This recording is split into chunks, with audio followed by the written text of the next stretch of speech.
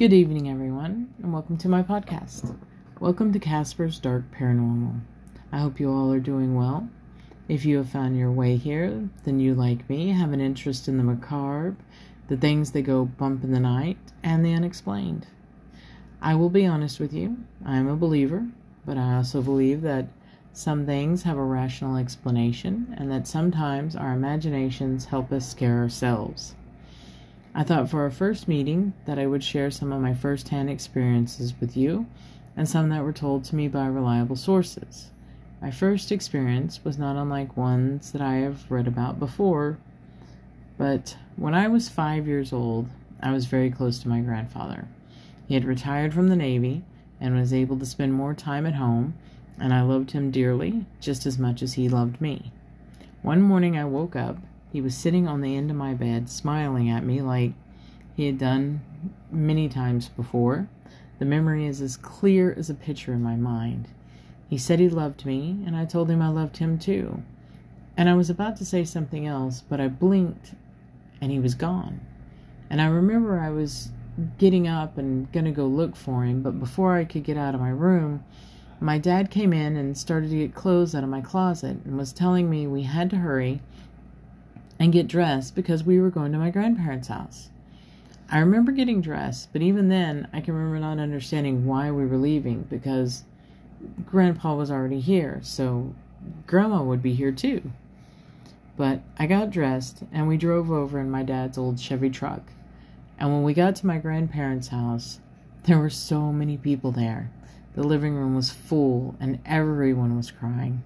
My dad sat me in a corner chair, and I could see my grandmother in the opposite corner, sitting, crying, just absolutely sobbing. I did not understand what was going on. And my mother kneeled down in front of me and told me that my grandfather had passed away last night. He had been sick for a while, in and out of the hospital, but the day before, he had a doctor's visit, and the doctor gave him a clean bill of health. And everyone was so happy. I remember being so excited because he said he was going to be around for a long time. So with that, seeing him in my room that morning, I had a very hard time with everything that was going on. And I was only 5. I had never had anyone die before. I knew what death was. I was raised in a Southern Baptist church, so church can paint a very vivid picture of death. And I don't mean that in a bad way. I am just saying death is the bread and butter of Sunday school. I tried telling my mom that Grandpa wasn't dead, that he was just at our house. And when she finally sat down and listened to me and listened to what I was telling her about, she told me that I dreamed it. Maybe I did. Maybe it was a dream. But I remember being awake, talking to him, and then talking to my father. There was no in between. There was no laying back down. I didn't really believe he was dead until right before the funeral when we went to the viewing of the body. It was a complete shock to me to see him in the casket. I remember when the preacher prayed, everyone but me bowed their head and closed their eyes because I truly believed he was going to get up or do something that only I could see. He didn't though. And then he was buried. I never forgot seeing him in my room, but I did for several years wonder if what I saw was real. Now, my disbelief comes from being raised in the church. The way I was raised is you die. If you're saved, your soul goes to heaven. End of story. There are no ghosts, no purgatory, no in-between. I have some people that have told me ghosts are demons in disguise to lead your soul astray. I am not here to argue religion. I respect however you believe. As I got older, I realized there are many different religions and beliefs and many different ways to look at things. I have friends from all walks of life, and I have learned a great many interesting and wonderful things. Some to me make more sense than others, such as I completely believe in ghosts. Getting back on track, though. I had several imaginary friends when I was little, and when I look back now, I often wonder if some of them were spirits. But we are not here to talk about that. Not today, anyway. we're going to talk about the footsteps, which isn't as scary as it sounds, which might be disappointing to you. There was a small house that I stayed over at several times right off the living room. There was a tiny, maybe 8-foot hall that had 2 bedrooms at either end and a small bathroom in the middle. The living room was right off the hallway, and across the living room was the master bedroom, where my friend's mom slept. This was my best friend's house, by the way. The bedroom to the left of in the hall was my friend's room, and at that time I first started staying there, the granddaughter who was visiting, and she was about 3 at the time, slept in the room to the right of the hall, or the right end of the hall. And almost like clockwork, I would have to get up to use the bathroom in the early morning hours before anyone else was awake. Now, it wasn't an odd sound to hear the 3-year-old running around the house. Aside from the bedroom and the bathrooms, it was a very open floor plan with all hardwood floors. So you could hear her running all over, from room to room, kitchen to living room, wherever. I would be in the bathroom and I could hear her little footsteps, and it always was the same pattern. It sounded like it started from the kitchen, through the dining area, across the living room floor, and right up to the bathroom door. I would call her name and get no reply. Excuse me.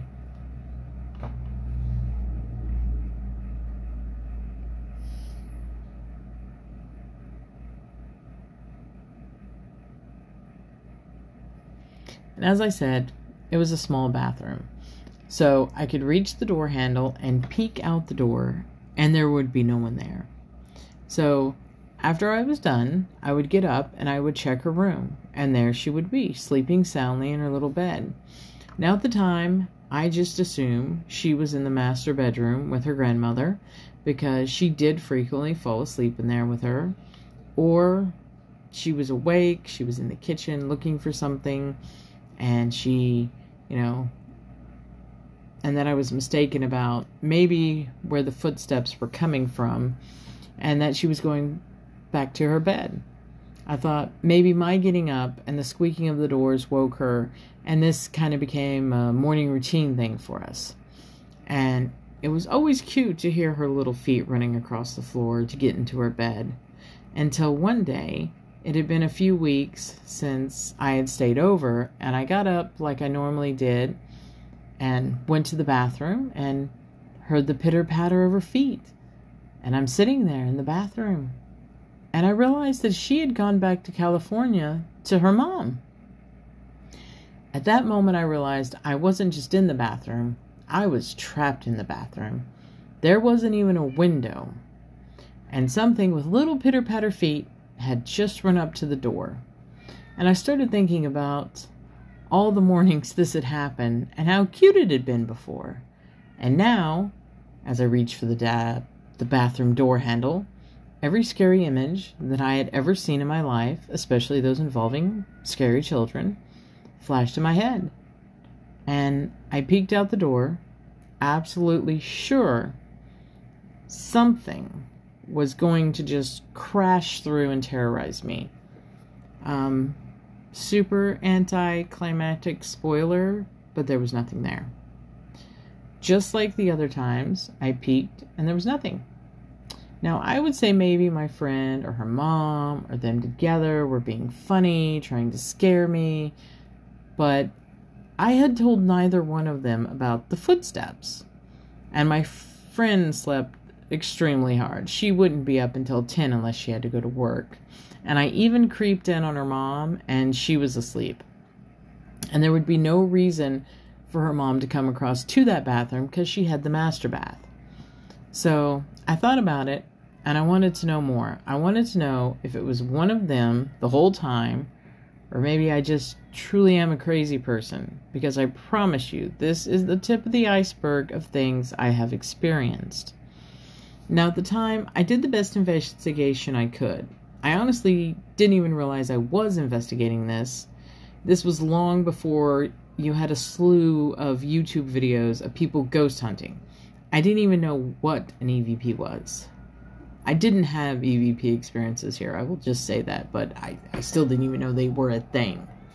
So what I would do is get up in the morning and wait for the footsteps. Now, they didn't happen every day.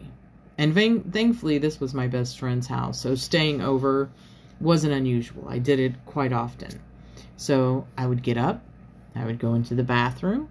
Even though nothing bad had happened to me at all, I was still terrified. I was going to see something. I just knew it. I didn't know what I thought I was going to see, but the unknown is scary. And I think that more than anything is what I was afraid of. So finally, one day, the footsteps came again, and this time I waited till they were close, till I knew they were in the living room, and I would swing open the door, because remember, this is an open floor plan, nowhere to hide, I'm gonna find you. I swing the door open, in mid-step, their mid-step, not mine, I'm being very still and terrified, and the sound would just completely stop. Nothing. Silence.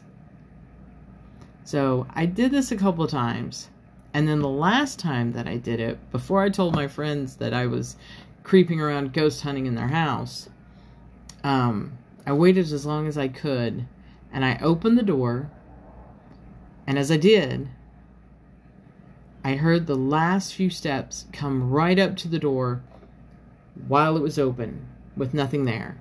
I actually saw the nothing that was making the sounds. No cold chills, no frosty breath as I breathed a sigh of relief that I didn't see anything. So I told my friend and her mom, and they were quite surprised because they had lived there for several years before I met them, and they had never had anything happen. And the house was a bit out in the country, but not, out in the sticks. It wasn't in the middle of nowhere. And it had been built in 1994. There had only been one previous owner, but my friends were great. They helped me ask the neighbors about the property, and we even tried looking up anything we could find about it at the library, check some old newspapers. We could never find anything ominous about it. It was just normal, The neighbors were like, no. People that lived there before were normal. No deaths that we could find. Until one day, my friend's mom came home, like she always did, about 8:30 at night. She was a nurse, and she would always come in and lay her purse, bag, keys on the kitchen table. She'd eat, shower, and go to bed. It was her routine when she worked multiple days in a row. And it dawned on me how many times I had seen her do this and lay her stuff there, and no one touched it. No one moved her bag or touched her keys or drove her car, or did anything like that. But I would say 6 out of 10 times, when she was getting up for work the next day, she would be hollering through the house, looking for her keys. She'd be like, I can't find my keys. They couldn't have gotten up and walked away. That was her catchphrase. They couldn't have gotten up and walked away. And we always found them. They'd be on the mantle or on her bedside table once they were in the bathroom. It got me thinking that someone was moving the keys, because if it had been my friend, she would have been cackling about it. She would have, been like, ha ha ha. She would have told me. I would have known. The really sad part is, whoever the footsteps belonged to was small. They were the same sound that the granddaughter's feet made. So they were little, either a small child or at least a young person. It wasn't until later that I wondered if whoever it was followed my friend's mom home. She worked at a hospital, and I know she lost patients, and I know some of them were children on occasion. Both my friend and her mom believe in the paranormal. They didn't think I was crazy, but the fact that they never had any footstep experiences didn't help me feel any less crazy myself. I've had many experiences since then, but I was 28 when I became, I guess, a really true believer. Like, I'm not just crazy. Like, there's other people having these experiences. And when you spend as much time in the hospital over the last 10 years as I have, it's not difficult to be a believer. It's hard not to believe.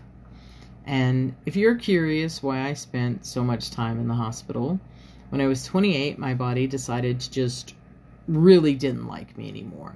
My kidneys completely shut down. I went into end-stage renal failure.